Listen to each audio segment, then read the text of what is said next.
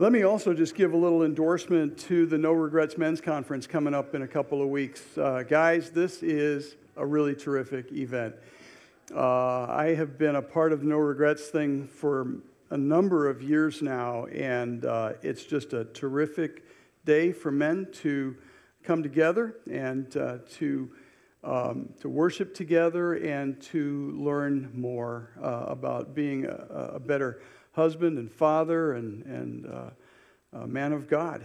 And so I would encourage you, come on out to the No Regrets Conference and share this with a friend. Go ahead and sign up yourself and then pass this one along.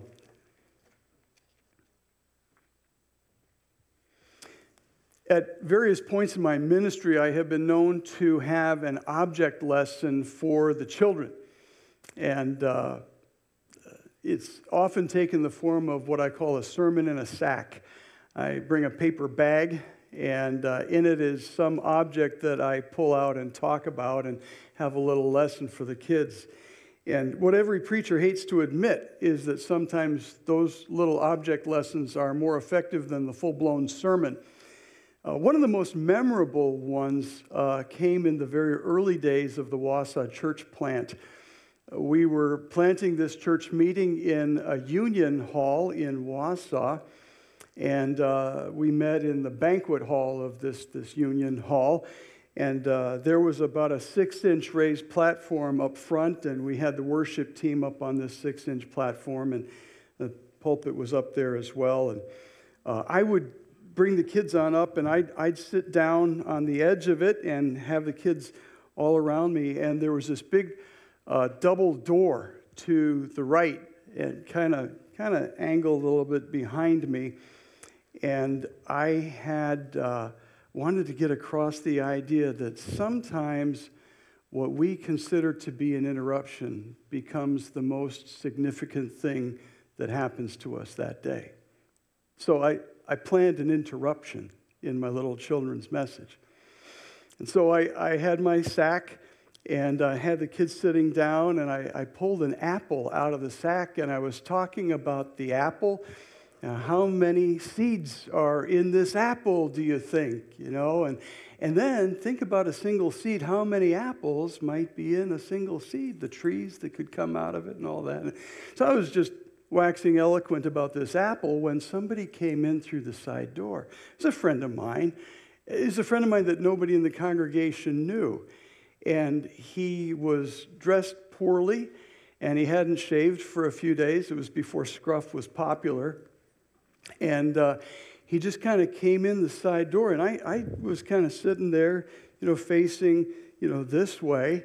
And the congregation's looking at what's going on over there, and the kids start looking. And so finally I turned, and my friend just sort of came in a little ways and stood there. And I said, "Can I help you?" And he said, "I haven't eaten in a couple of days, kind of hungry." I said, "Would you like this apple?" He said, "That'd be great." And so I gave him the apple, and he walked back out the door. And then I told the kids, that looked like an interruption, didn't it? But sometimes an interruption becomes the most important thing in your day. What I found out later was that when my friend walked in that side door, one of the men of the church got up to remove him. And fortunately, one of my elders suspected what I was up to, and he pulled the first guy back down into his seat. So for those two men, the lesson was particularly memorable. Sometimes what we see as an interruption becomes the most important thing in our day.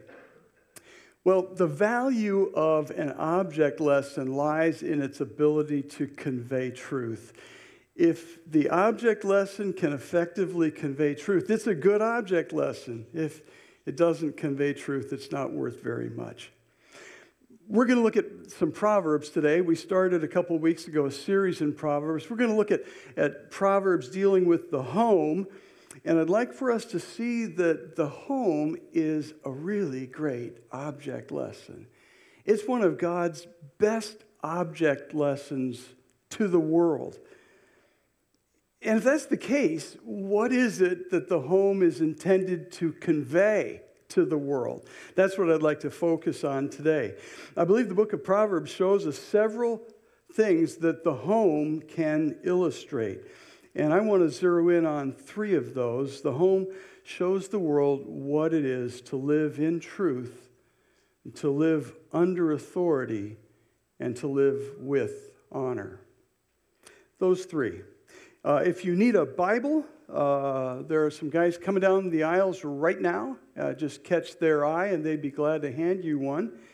And we're going to be in the book of Proverbs, and we're going to start in chapter 1. And so that would be page 438 in these Bibles here we've got for you. So get to Proverbs chapter 1 if you would, and we'll jump around a little bit because Proverbs is kind of thematic, and you got to follow a theme through various sections of it. So the first thing I'd like us to see is that the home shows the world what it is to live in truth. Proverbs chapter 1, verses 8 and 9 say this: "Listen, my son, to your father's instruction. Do not forsake your mother's teaching. They are a garland to grace your head and a chain to adorn your neck." A parent's teaching is a good thing for a child to listen carefully to. Now, we know that a child isn't a blank slate when he or she comes into the world. Anybody who has more than one of them knows that really well. They just come out different from the get-go. So they're not a blank slate, but they're not totally pre-programmed either. Someone has to train them. Someone has to shape them. We talked this morning about making an imprint on the clay while that clay is still soft. Somebody has to do that, and that responsibility lies in the home. We begin that training in the home with some assumptions. I'm going to give you 6 assumptions. You can write them down if you want, but we'll kind of go quickly through them. The first assumption is this: it matters what we teach. It matters what we teach. There is objective truth. We're living in a culture today that suggests there's really no objective truth to be found. Everything is subjective.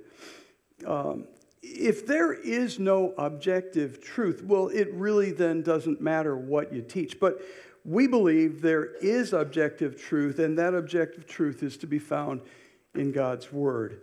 That leads to the second assumption, and that is that truth is attainable.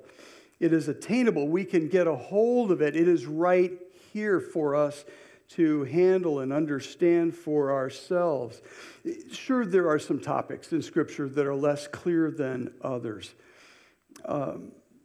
less central to the gospel message. So we need to give grace in some of those areas that are less clear, but we need to uphold the truth of God's Word and run with the truth that it gives us. That leads to the third assumption: truth is relevant. It's not just stuff we talk about at church on Sunday. This is practical, everyday stuff that we can flesh out throughout the week. One of the things I like best about the book of Proverbs is just how very practical and down to earth it is.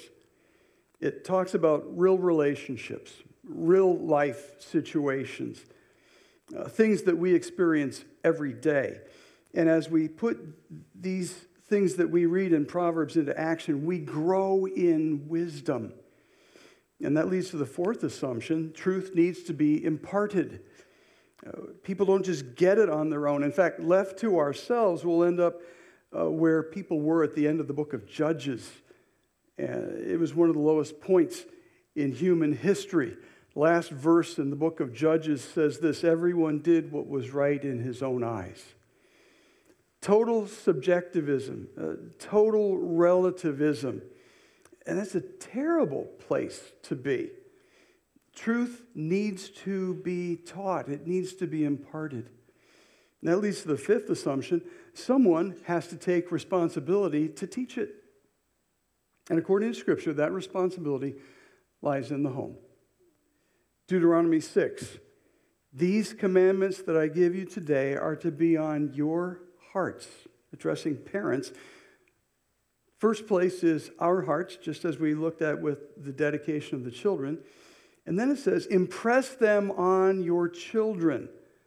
Talk about them when you sit at home, when you walk along the road, when you lie down, when you get up. Tie them as symbols on your hands. Bind them on your foreheads. Write them on the door frames of your houses and on your gates.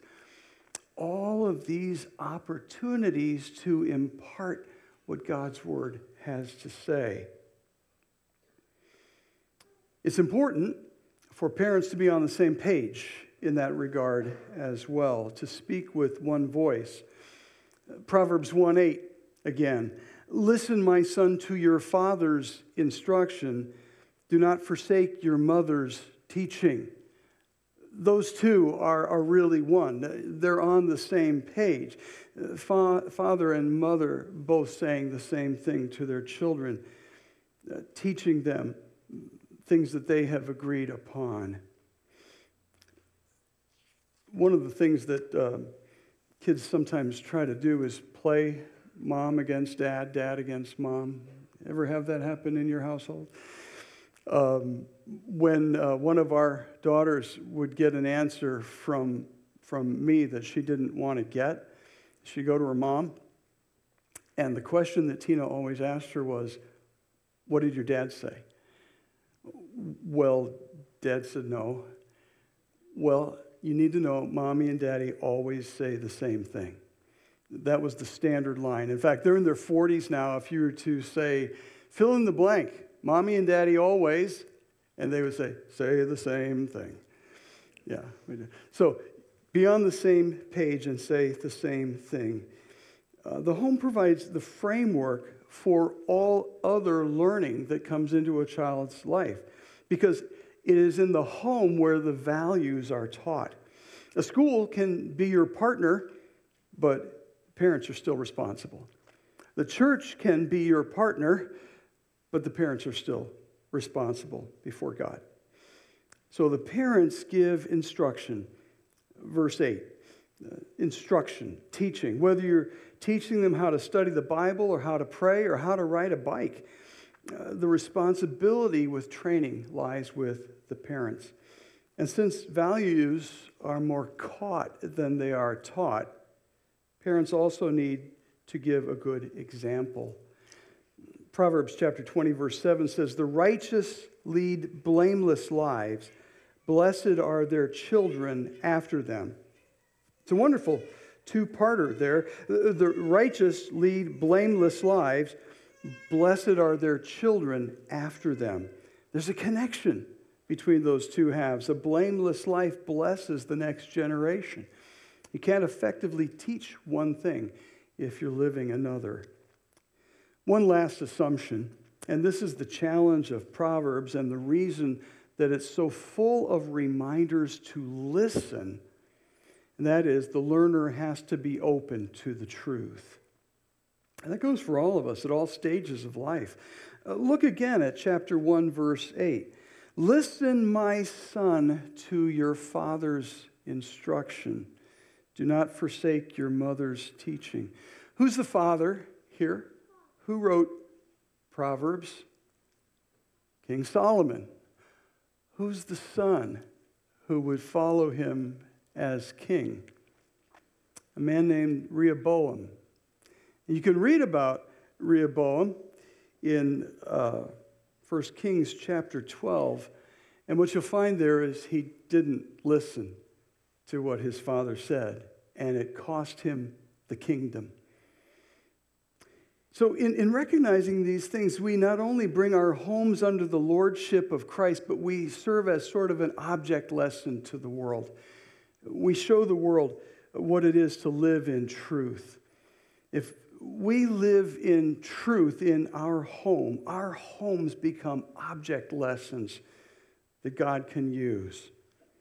God the Father has given us his instruction, the Bible, and in the home, we get an opportunity to pass that along.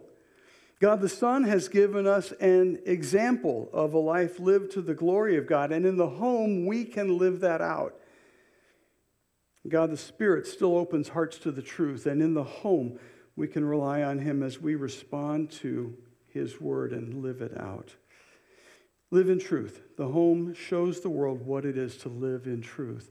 The home also shows the world what it is to live under authority. We live in truth. We live under authority. Proverbs chapter 3, verses 11 and 12.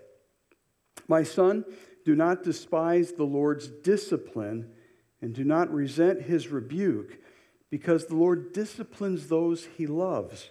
As a father, the son He delights in. Love requires discipline. It's a key concept in Proverbs. Discipline is a theme that's repeated often in the book of Proverbs, and there's a good reason why. We need it. We need to be taught early that we're accountable to someone for our actions. We need to be reminded often of a final reckoning. And that's a subject we hear very little of these days. One of the inescapable facts of life, though, is that we live under authority. We don't rule the universe ourselves. And children need a reminder of that fact, and they need to learn it early, and they need to be reminded of it often. And those reminders come in the form of something called discipline. Discipline teaches people how to live under authority. I want to share some characteristics of discipline according to Proverbs. 4 characteristics I'll share. And the first is that discipline needs to be loving. Discipline isn't given in anger. Chapter 3, verse 12, the Lord disciplines those He loves. It's an act of love. Jeremiah chapter 10, verse 24, Jeremiah prays to the Lord, says, discipline me, Lord, but only in due measure, not in your anger, or you will reduce me to nothing. You ever seen a parent reduce their child to nothing? It's a sad thing to see, and it leaves marks for a lifetime. Discipline needs to be done in love. We discipline our children not to get our frustration out, but to get a lesson across. The loving thing to do is to correct behavior that isn't God-honoring and that will ultimately be harmful to the child if it's not corrected. So first of all, discipline needs to be loving. Secondly, it needs to be purposeful. And the purpose of it is to drive out folly or foolishness or rebellion. Chapter 22, verse 15 says, folly is bound up in the heart of a child, but the rod of discipline will drive it far away. Discipline is to drive out folly. Now, let me just talk about the rod for a minute, because the rod shows up again and again and again in the book of Proverbs. And what it has to do with is a form of discipline. And really, up until fairly recent times, people used a rod, a switch, a paddle, a hand in discipline. It's called corporal punishment. It makes an impression right away. It's something the child doesn't like. But you'll see this theme repeated through Proverbs, and whether or not you practice corporal punishment, the idea is we need to discipline our children in a purposeful way. You need to impart consequences for misbehavior. Now, that's the idea behind this rod. It's to show that there are consequences for the wrong kind of behavior. And there are consequences that a child can understand, and there are consequences that a child doesn't like. So they come to associate the wrong behavior with consequences that flow from it, and they will avoid wrong behavior, whatever those consequences may be. It'll help the child make a better choice next time. So Discipline needs to be loving. It needs to be purposeful. It needs to be instructive as well. Chapter 29, verse 15 says, "A rod and a reprimand impart wisdom, but a child left undisciplined disgraces its mother." A rod, there's that word again, and a reprimand impart wisdom. It's to impart wisdom. It needs to be instructive. You want the child to grow in wisdom because of the discipline you impart. So talk about what they did wrong. Talk about why it's wrong. Talk about how it affects the heart of God and how it affects others around them. One final characteristic of discipline, according to Proverbs, is it needs to be protective. Chapter 23, verses 13 and 14 says, "Do not withhold discipline from a child. If you punish them with the rod, they will not die. Punish them with the rod and save them from death." It's kind of a double meaning there. You won't take your child's life physically if you punish them. You'll save your child's life spiritually. So in disciplining our children, we're protecting them from things that are ultimately destructive. So 4 characteristics of discipline: loving, purposeful, instructive, protective. And if we exercise discipline well in the home, we teach our children and others about how God disciplines us. That His discipline is loving, His discipline is purposeful, His discipline is instructive and protective as well. And our children will be prepared to understand how God disciplines those He loves. If we fail to exercise discipline in the home, we fail to impart one of the most vital lessons the home has to offer, and that is how to live under authority. Benjamin Spock, guy on the left, not the guy on the right. You were looking a little serious. I thought you needed a little break. Okay. Guy on the left. Benjamin Spock was an American pediatrician who wrote a book called Baby and Child Care. And it challenged the way people raised children and created more child-centered homes. He suggested replacing traditional methods of discipline with affirmation instead. So don't correct a child's misbehavior, just affirm good behavior. Call me a dinosaur, but I believe some of the disregard for authority that we see in our culture today stems from the flattening of the authority structure in the home. Parents need to parent. Parents need to be in charge. Children need to learn to live under authority, so they can grow up to be adults who understand how to live under authority. I believe parents need to step up to their role in the home as those who demonstrate what it looks like to live under authority in relationship with a loving Heavenly Father who we want to submit to and live for. Our children's concept of God is largely formed around their relationship with us, their parents.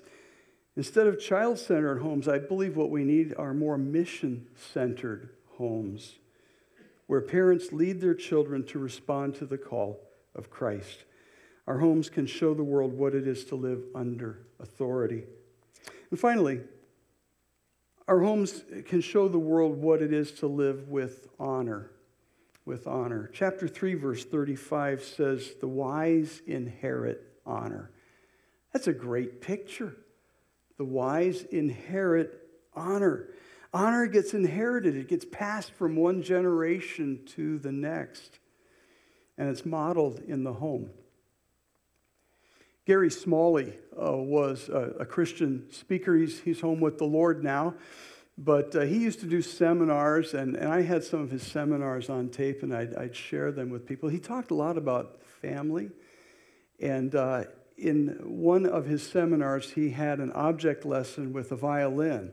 He took a violin out, and it didn't look very good. The strings were not all connected. The strings were kind of hanging down, and he had someone from the audience come up and hold that violin. He said, are you impressed? He goes, "I'm not impressed."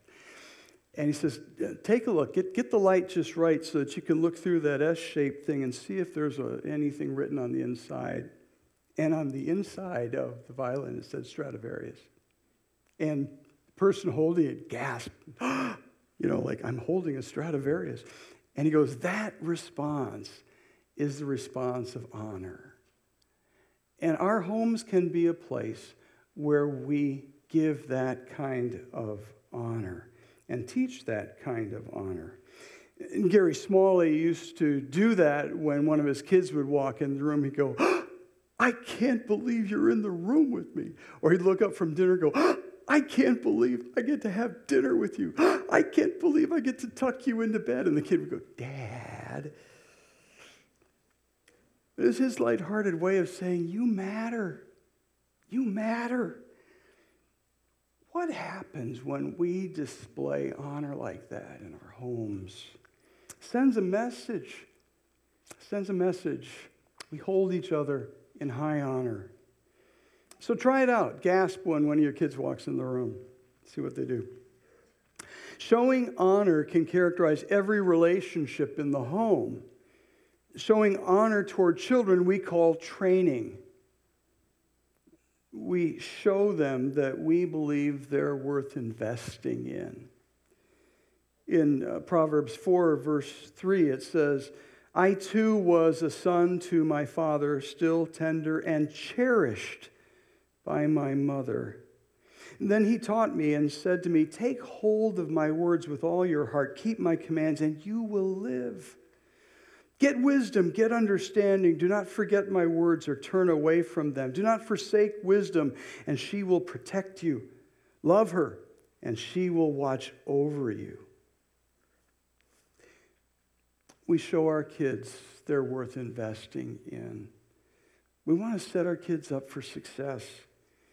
We train our children because we love them. We want them to succeed with the wisdom God has given us in His Word.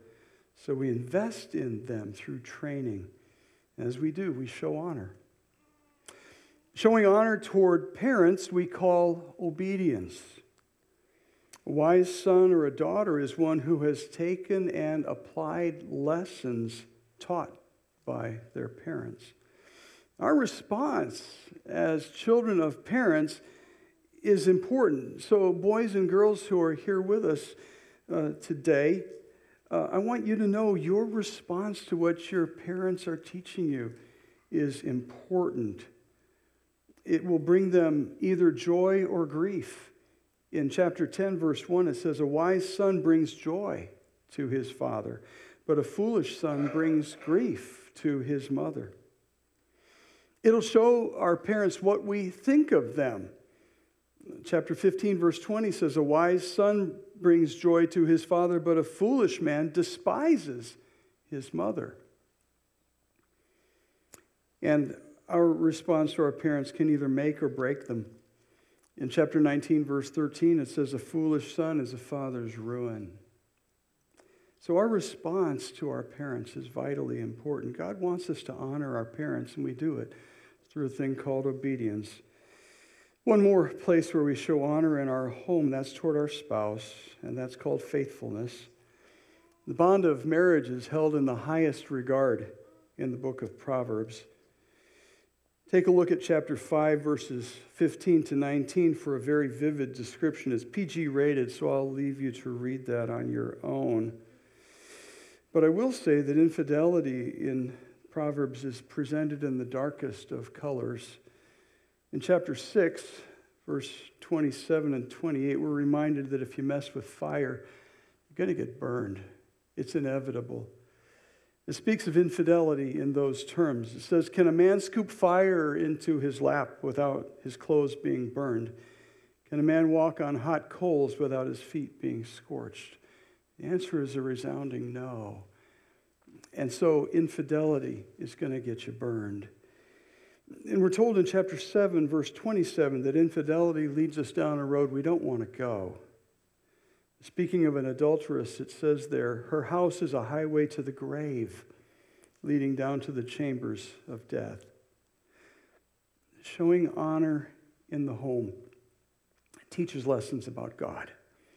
the obedience and faithfulness that are our response to him, a response we owe him. The home is God's object lesson to the world. It can show the world what it means to live in truth, to live under authority, to live with honor. To build a house, you need a building permit. To tear one down, you need a demolition permit. And in the home, we have both. Proverbs 14, verse 1 says, "The wise woman builds her house, but with her own hands the foolish one tears hers down." We have the capability to build a home that will reflect the character of God to the world. But with those same hands, we can tear down whatever testimony the Lord might have had through our home. When we bring our homes under the wisdom of God's word, we present the world with an object lesson that speaks volumes about the way God deals with his family. The way we live at home can help show others what a relationship with God looks like. And it can be a really winsome witness. Can we, as the body of Christ here, covenant together to lead our homes with godly wisdom so that he can use our homes as an object lesson to the world to teach others about himself?